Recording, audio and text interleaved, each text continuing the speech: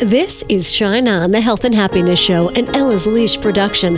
Heard as a podcast around the world, but heard first on radio stations 100.7 WHUD FM and Real Country 920, 1260, and 1420 AM, all in New York's Hudson Valley. Shine On, bringing you healers and dreamers and people who want to make life richer. It's your time to shine on.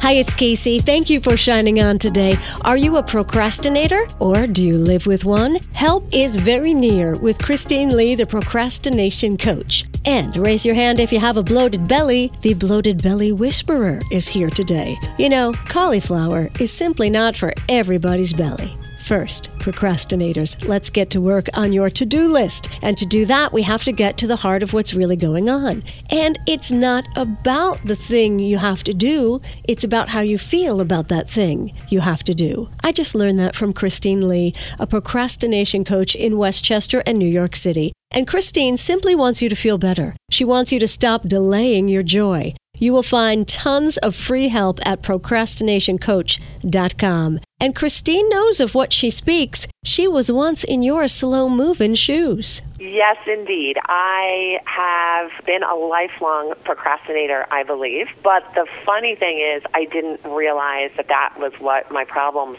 were rooted in till I was asked to build a workshop about the topic for college students. And in researching the issue and doing my due diligence there, I realized that all the anxiety and all the disorganization and all the mess-ups that I had been making were in part due to really severe procrastination-type habits. Is there a difference between procrastination and people who just work really well under pressure? Those last-minute people that can wait till, the 11th hour and then pull it off. Is there a difference between those two? I think there's an overlap in those populations. But I think the thing that I've learned over the years is that the people who tend to wait until the last minute and think that they work best under pressure like that have really never experienced working in advance.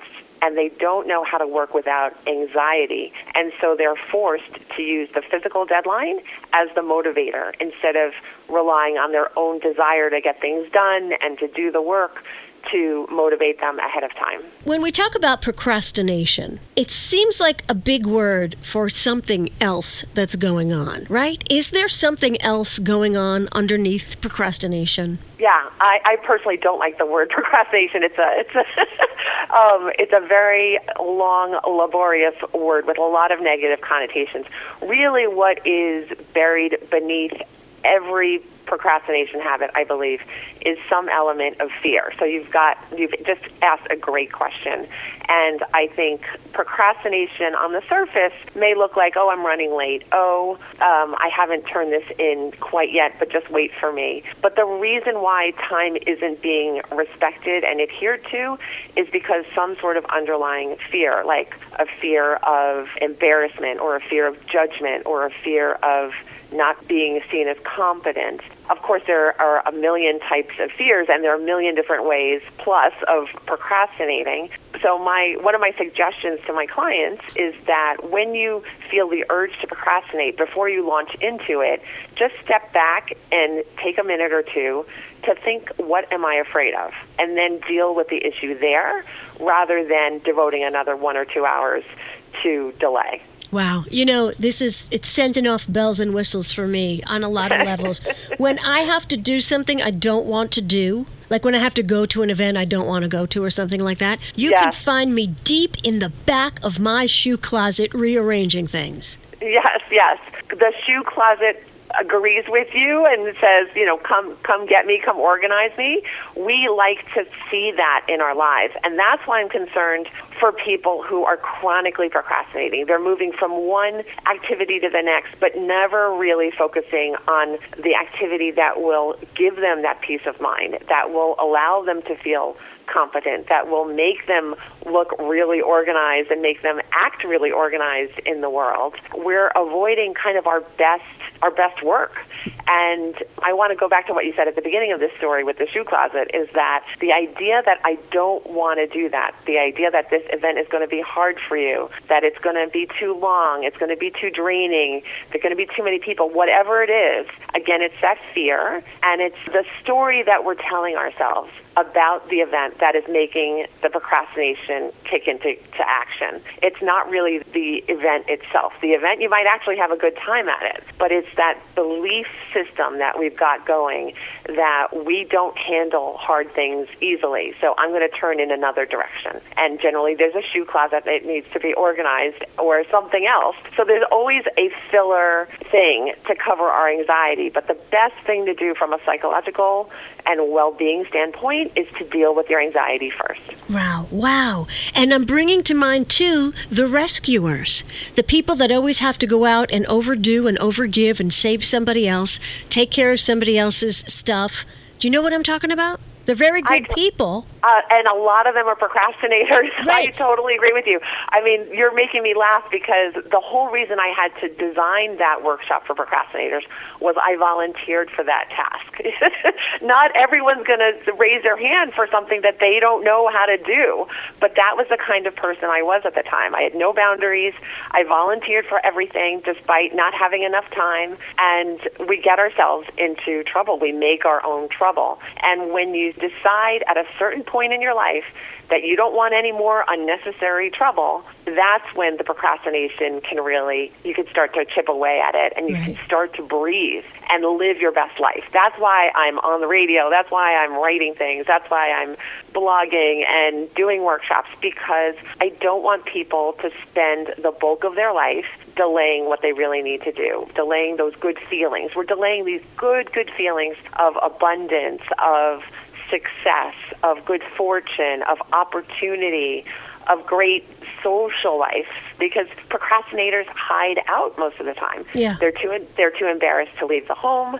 They feel too guilty to have fun. And again, I've been through the gamut there, so I'm hoping to help whomever needs my help in this area. And I want to encourage everyone to get rid of that taboo. So don't stay stuck in isolation and with no fun, home suffering, because you don't need to anymore.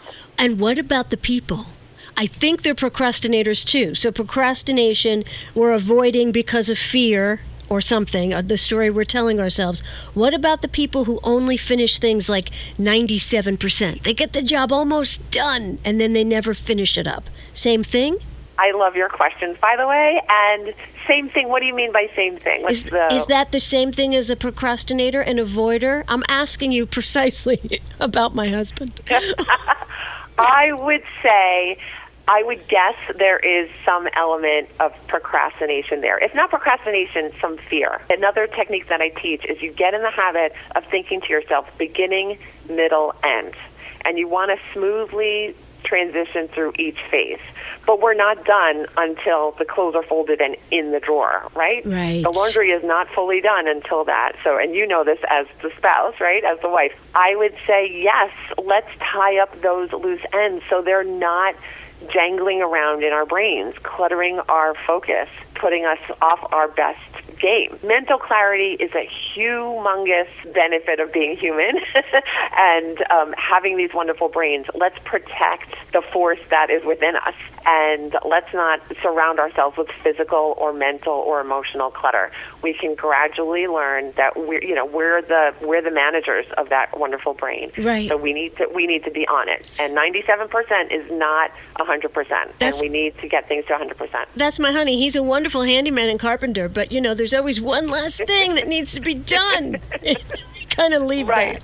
Right. You don't want to trip over that one nail, right? Right. Christine Lee is our guest. We're talking about procrastination. So give us some tips. Give us some advice. This is what you do. You help people along. Where would we start right now? I guess we could even talk about maybe the people who haven't started holiday shopping or getting ready, things like that, right? Yes.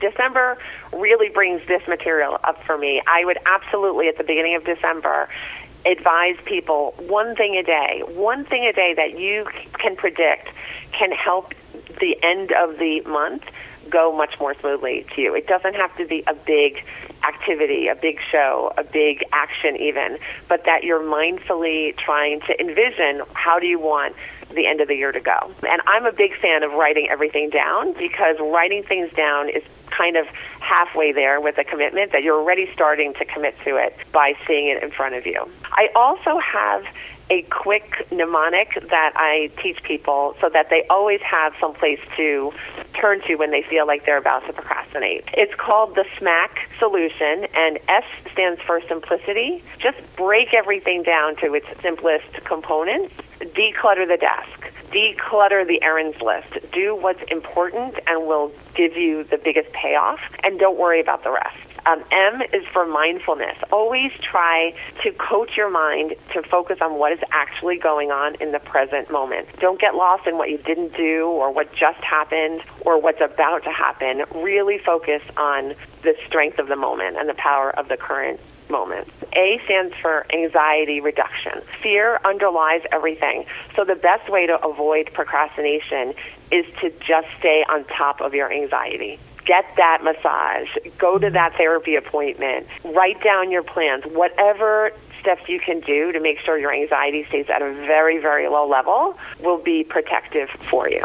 C stands for communication. If we don't communicate with our spouses, the irritations continue, right? I think procrastinators make the mistake of becoming silent, becoming isolated, not telling their advisors that they're way behind on their work, being too embarrassed to admit that they're not going to be able to show up for class. Whatever it is, communication tends to solve the bigger problems. Even the smaller problems tend to be averted when we communicate directly, openly, and honestly. Learn to do that if that hasn't been a habit for you.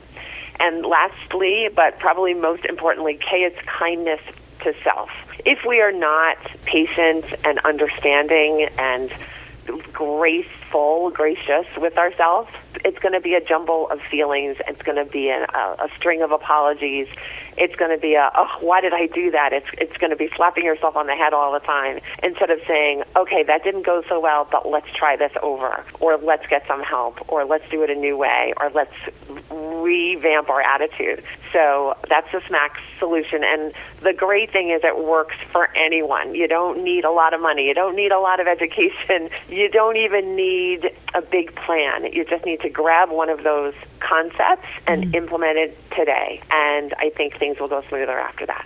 Now, if you have been a procrastinator all your life, this is not going to be a simple turnaround. You're going to need some support, I would imagine, Christine. And do you offer that kind of support? Yes, I do. The easiest way to connect with me is online, because I have a blog that's about 5 years old and a lot of free resources online for anyone who has even a few minutes to explore this topic a little further. And that's at procrastinationcoach.com. And if you're interested in actual tools and templates to help you actually make some progress, you could go to procrastinationcoach.com/free library, one word, no spaces.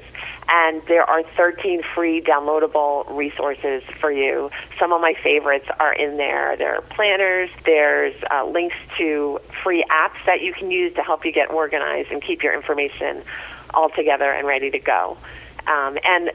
I do have a practice in Westchester, Lower Westchester, and also in Manhattan. If you're interested in having in-person help, I'm also available to guide people in that way. Christine Lee, find more at procrastinationcoach.com. So much help is waiting for you there. She's great. Now, let's take a look at that bloated belly of yours. The fact is, according to Tamara, the bloated belly whisperer, some very healthy foods can be really hard on your belly. What are we doing wrong? Well, I think one of the things we're doing wrong is really not listening to our bodies. And so one thing that a lot of my bloated patients will tell me is they can identify very specific either conditions of eating, like they let themselves get really, really hungry and then they kind of eat something and they end up really bloated, or some other people know very specific meals that always seem to bother them or specific foods, but they continue to partake in those foods or partake in those patterns and sort of not pay attention to the messages that their bodies are telling them. Part of what I do as a dietitian is I listen to a patient and I listen to what they tell me, and then sometimes just hearing it played back can kind of be this moment where it's like, oh, right,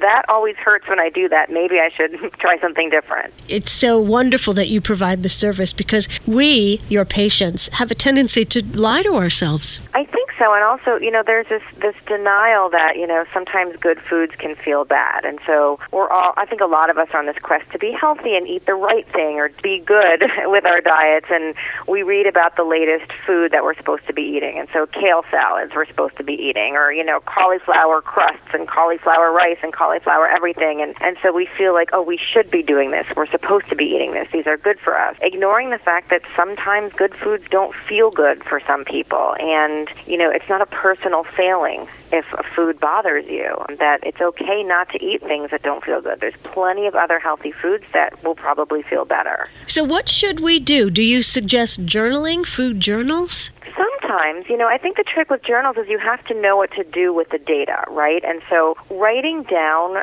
everything you eat and everything you feel is only helpful if you know what to do with that information. And I think a lot of people get stuck with that and they can't see the patterns. And so I think, for someone like me, often what I'll do is I'll just start with a conversation and have a patient take me through a typical day in their life and really understand how symptoms will develop over the course of a day or in response to meals. And if I can't quite pick up on the patterns just from that back and forth, then I will have someone write down their food and their symptoms for like a week or two and how they seem to relate. But the trick is I need to be the one to help them make sense of it, because often we look at the same data and we draw very different conclusions about it. Let's go down your list. Will juicing help my bloated belly? Probably not. I mean, for some people, it certainly might, right? For someone whose bloating is coming from eating really heavy diet full of fat and overeating volume at every meal, I mean, certainly a temporary juice fast might feel better for someone like that. But, I mean, unless you're going to only have juice for the rest of your life, I don't think that that's a permanent solution, because once you go back to your old ways,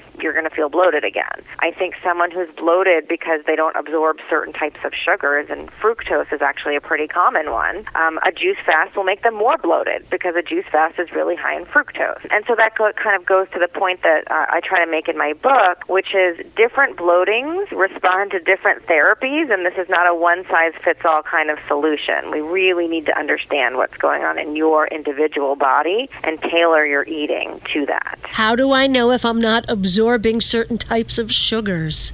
So there are tests. There's objective medical tests for that. They're called breath tests, and they're non-invasive. They're not painful. You go into a doctor's office before you've eaten anything. You drink a sugar solution of lactose or fructose, and then you kind of breathe into a bag every 15 minutes for 3 hours, and then the gases on your breath will tell your doctor whether you've absorbed what you just drank. Wow, I have never heard about this. Can you do this test?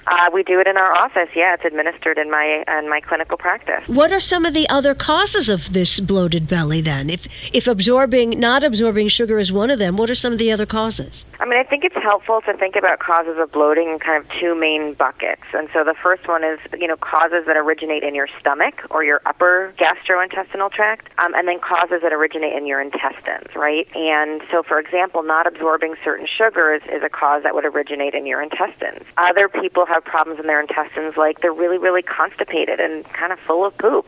Call that the backed up bloat. And when you're full of poop, you're going to be bloated all the time, and especially after you eat a big meal. Some people have too much bacteria living in their small intestines, and they get really, really bloated within about 30 to 60 minutes of eating a wide variety of different types of foods that have different fibers and sugars and carbs in them. And so, again, the trick is really to work with a knowledgeable health professional to develop some reasonable hypotheses, get the right test, get that diagnosis, because all of these conditions are treatable. Now, sugarless gum can be a culprit sometimes. It certainly can be. The two issues with gum, so the first is when you chew any kind of gum, often you're prone to swallowing air. And when we swallow air, there's only two ways to get it out of our system. You either have to burp it out or you have to fart it out. And it can be really, really uncomfortable before you're able to do that. So chewing gum in general, swallowing air can be bloating for people. And then the types of sweeteners that are typically used in sugarless gum, like sorbitol and xylitol, these are called sugar alcohols, and human beings don't absorb them. And so what happens is those become these poorly digested sugars that wind up in your colon, and the bacteria that live there make a lot of gas from them, and they can be really, really gassy. And in large amounts, they can have a bit of an uncomfortable laxative effect as well. Tamara, I would like you to take a bow. You're the first person to ever say fart on the Shine On Show. Oh my gosh, really? I say it at least 20 times a day at work. I am applauding you. Thank you so much. All right. Now, what is it in cauliflower that might disrupt my little belly? So cauliflower has a natural type of sugar alcohol called mannitol, which is similar to the types of sugar alcohols that are in sugarless gum. And mannitol is not really well absorbed by human beings. We just don't have receptors to absorb it. We don't have enzymes to break it down. And so it's a sort of a naturally occurring type of sugar that our bodies just can't process, and some people can find it really gassy and some people don't. And so it's objectively healthy, but some people find it gassy, and especially nowadays with a lot of the lower carb diets and the ketogenic diets where cauliflower is just such a staple, I see a lot of people now eating a whole lot more of it than I typically had seen in the past, and so it can be really bloating depending on how much you're eating. So our first thing to do is pick up your book, The Bloated Belly Whisperer. So. That's number 1. Yeah. Go see that you in right. Nyack. That's number 2. And what's your go-to food that keeps you not bloated and feeling great? Again, I mean, for everyone it's different. I think for me, foods that are rich in a type of fiber called soluble fiber, for me personally, I find really kind of easy to tolerate, and for many of my patients seem to agree with them the most. And those are foods like oats and oatmeal are typically really regulating, and they're not particularly gassy. Other foods that have soluble fiber are things like oranges and clementines. A lot of people do well with them. Avocados for many people are pretty easy to handle, and so squashes are great. People do really well with squashes, and these are typically some of the safer foods that a lot of my patients they're healthy, but people seem to digest them pretty well. Okay, here come the holidays and all the parties. We should avoid what to keep our bellies nice and happy? We should avoid coming to a holiday party starving, because all sorts of mayhem can happen when you show up hungry at a holiday party. You eat too much too quickly. Your stomach is really acid when you start eating, and so sometimes it can cause a sort of acid indigestion from sort of dumping a whole lot of stuff on that empty acid stomach. Holiday party food is typically really rich, and so all that fatty stuff, and so the more of that you're eating, the more trouble you're likely to get into, and you're more likely to overeat if you show up starving. I also think we should avoid drinking alcohol on an empty stomach. That never feels good. So those are a couple tips that I have my patients just be on the lookout for. Beautiful. Where can we go for more information? I have a website. It's thebloatedbellywhisperer.com, and there's just more information about the book, which comes out later this month. And once the book comes out later this month, I'll be posting the diagnostic quiz from the book on my website, and so people can kind of take a sneak preview of the quiz and help maybe narrow down what could be causing their bloating. And then the book offers all sorts of solutions for each type of bloating. That's Tamara Duker-Feuermann, The Bloated Belly Whisperer. Visit thebloatedbellywhisperer.com. Don't you feel better already? Thanks for tuning in today. Coming up, we will continue to shine on. There's going to be another healing circle for women who have been assaulted or traumatized, even if it was a long time ago. This is happening soon, December 16th, 2 to 4 in the afternoon at the Mariandale Center in Ossining. Come, exhale. You don't have to say a word. Come, drop the bag of rocks you've been carrying around. I promise you will feel better for the holidays. Find more at kacey.co, KACEY.co. And you know what else you can find there? Information about the women's retreat we are having in March. Maybe you want to give that to yourself for a gift this holiday season. There's also Reiki gift certificates for sale, which is a nice gift too. And there's sure to be plenty of events popping up all winter long, so be sure to check the calendar at kacey.co. And as we head into a new year, if there's any topics that you can think of that you'd like me to cover on the Shine On Show, why don't you drop me a line and let me know? I'd love to hear more about what you're interested in and maybe get the perfect guest to answer your questions. Thank you for that. And finally, our thought for the day is from an American journalist, Sidney J. Harris, who was popular in the 40s. He said, "When I hear people sigh, 'Life is hard,' I'm always tempted to ask, compared to what? Shine on." You've been listening to Shine On, the Health and Happiness Show, for your entertainment only. Heard Sunday mornings on 100.7 WHUD and on Real Country's 920, 1260, and 1420 AM, all in New York's Hudson Valley. Subscribe to Shine On iTunes and SoundCloud and catch a show anytime at Casey.co. That's KACEY.co. Shine On.